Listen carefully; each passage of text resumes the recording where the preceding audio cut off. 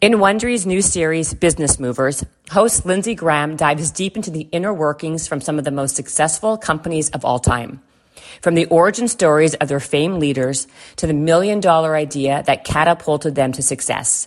How exactly did these companies grow from an idea and a dream to a multi-billion-dollar corporation? Here are the landmark decisions, the scandals, and the stunning triumphs that made them who they are. First up, Walt Disney. The first season features a name that has been synonymous with the entertainment industry since the early 20th century. Walt Disney learned how even when faced with harrowing obstacles and wide-ranging skepticism, he remained true to his vision and brought his world of magic to life. You're about to hear a preview of Business Movers. While you're listening, subscribe to Business Movers on Apple Podcasts, Spotify, or listen early and ad-free in the Wondery app. Disneyland is the happiest place on earth, but it's also a business.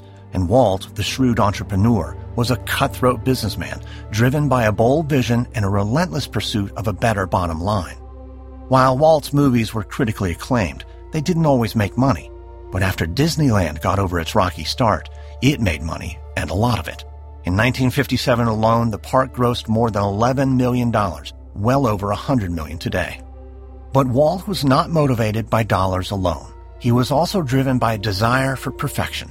Once at a showing of Fantasia, when a journalist asked Walt why he was rearranging chairs at his own movie screening, Walt replied, "Because I like things just so." Walt's desire for perfection drove him to improve on Disneyland and create a second theme park. As he searched for the perfect location, Walt envisioned something bigger and better than Disneyland, something new and something perfect. A total destination resort, a city of tomorrow. This is episode 1, Project Future.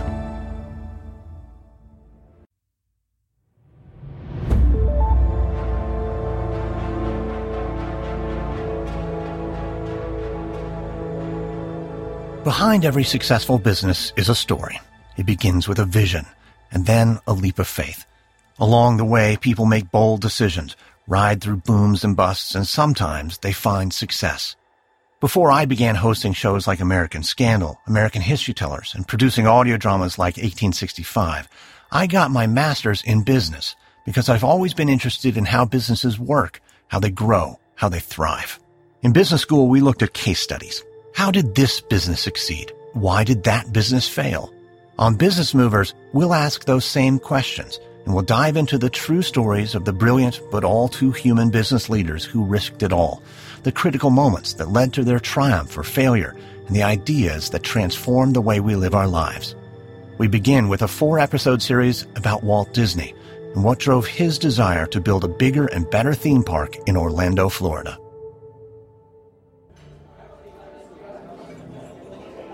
It's November 1963 in St. Louis, Missouri. Walt Disney has come to town 9 months after construction began on the Gateway Arch, America's tallest man-made monument.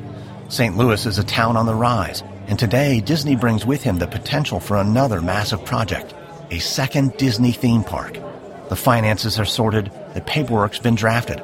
All that's left is to put pen to paper, which is why Walt Disney, his executives, and a group of local politicians and business leaders have gathered for a celebratory dinner. Walt sits at the head of the table. He looks dapper, with his neatly groomed mustache and slick graying hair. All smiles, Walt proposes a toast. Here's to a bright and successful future and a fruitful partnership. Here, here, here. After considering upwards of a dozen cities, Walt chose St. Louis, in no small part because the locals have been easy to work with.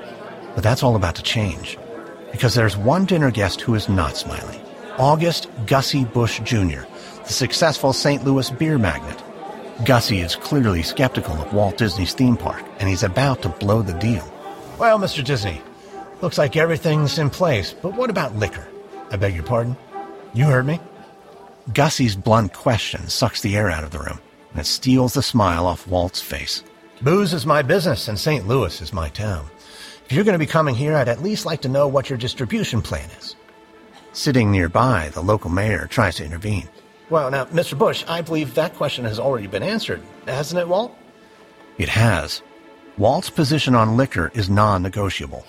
As long as he's around, it will never be sold on Disney property. Walt believes liquor would cheapen the Disney image and the family-friendly Disney brand. But Walt doesn't say a word to Gussie. He quietly listens as the brash Mr. Bush presses the issue. I think liquor is critical. Like I said, the question's already been answered.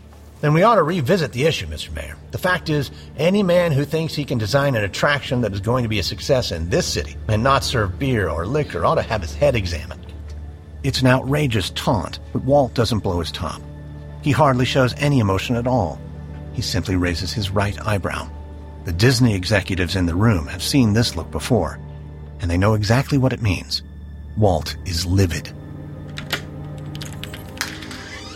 Later that night, Walt returns to his hotel suite across town. One of his executives walks him to his room. Good night, Mr. Disney. What time can we have the plane in the morning? The plane? We have a meeting in the morning. We're supposed to forget about that. It's finished. We're not going to that meeting. Have the plane ready first thing. Whether or not Walt Disney abandoned St. Louis because of Gussie Bush's offensive comment is not entirely known. But what is known by all of us is that no Disney theme park was built in St. Louis. And the story about Disney and Gussie Bush illustrates a critical fact about the man many called Uncle Walt. He was a hard-nosed businessman who did not back down. Walt was determined that Disney World would eventually eclipse Disneyland, and to achieve that goal, he would embrace what worked the first time and improve on what didn't. The liquor policy was essential. The family-friendly Disney brand was more precious to Walt than any possible location for the park, no matter how accommodating. But the most important lesson Walt had learned the first time around was not about booze. It was about the importance of keeping a secret.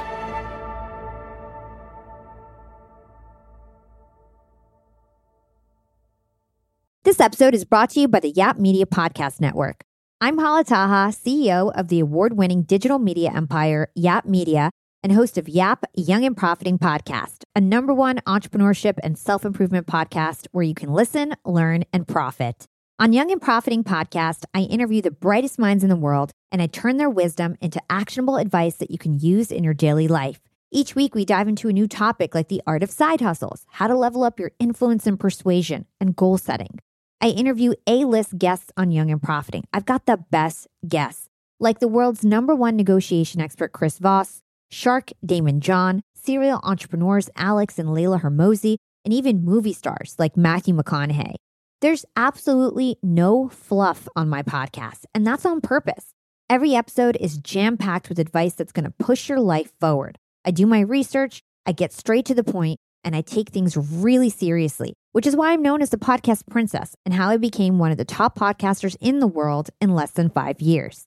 Young and Profiting Podcast is for all ages. Don't let the name fool you. It's an advanced show. As long as you want to learn and level up, you will be forever young.